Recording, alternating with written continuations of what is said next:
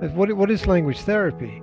Um, what was not clear about it is like, doesn't having a conversation make you feel better sometimes, right? Uh, what is that's the power of language. It's the power of words. Any kind of therapy is designed to make people feel better, and language has that power. And yeah, yeah, yeah. Well, there's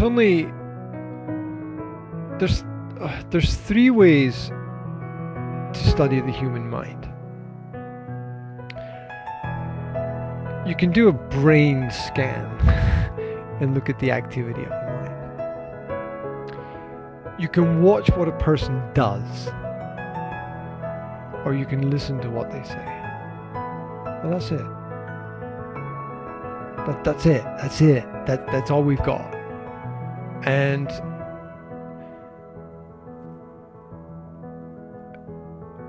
to see inside the mind and understand how the mind works,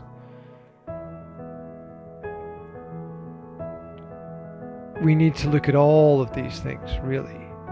But I think the most important one is the words that people use. Because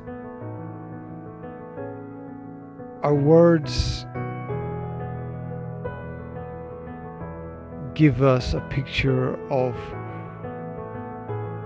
why a person does what they're doing. You watch a person, you can see what they're doing, but you can't always see why they're doing it. But in their mind is a deeper meaning, a deeper reason for things. And so the only way to understand why is to ask them, like, why are you doing that? And then from their words you can build a picture of, well, what motivates them and what guides them in their path, or on their path or course in life. And so the same way that we have all these other forms of therapy, like aromatherapy and physical therapy and massage and other things, I think we can also have language therapy, which you can basically break down into conversation. But it's more than just conversation, because it's very carefully listening to what a person is saying, and from that understanding. A lot of conversation is designed to influence people, manipulate people, to change the future. But the language therapy is about understanding the present by talking to a person about their experiences. So it's really a focus on the past. And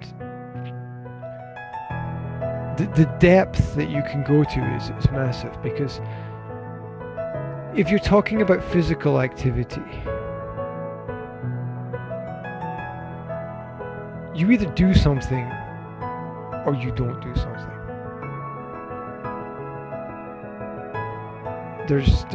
There's no question mark, right? But with language, you have the opportunity to manipulate reality, because you can say that you did something when you did not do it, and you can create a completely different reality. And so you enter the world of illusion, and a lot of us live in illusions. As some people call it, the Matrix, which is the fact that our truth is different from the universal truth, which is the great problem that we're all fighting against, which is, and we shouldn't really be fighting against anything, but we are resisting universal truth and the truth about ourselves, because we all know that when we improve, we understand something that's true about ourselves. We understand something that is true about ourselves, we make a choice to change something, and so we improve, we get better. And we use language as a mask, quite naturally a lot of the time, to make our good look great and try to hide the things that we're bad at. To give ourselves advantages in life. And the greatest single problem that people have is the truth, telling the truth. Even if we focus very, very listening to the truth, oh yeah, it very often frustrates us and makes us angry, as angry as lies do. The lie is very often easier to accept because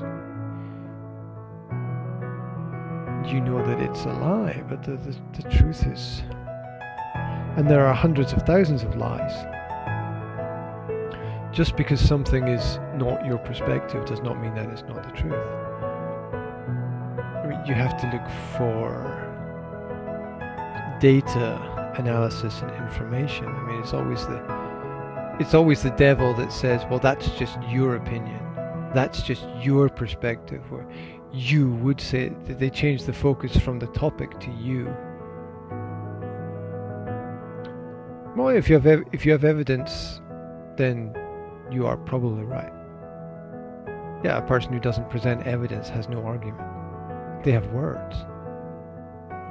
Thousands of years ago, philosophers debated whether or not it was a good idea to teach language to people, because people can use it for a lot of, or people can use it in a lot of negative ways. And if you have a perspective and you have evidence and you have ideas and you have logic, then these are all powerful things. People don't like to be challenged, and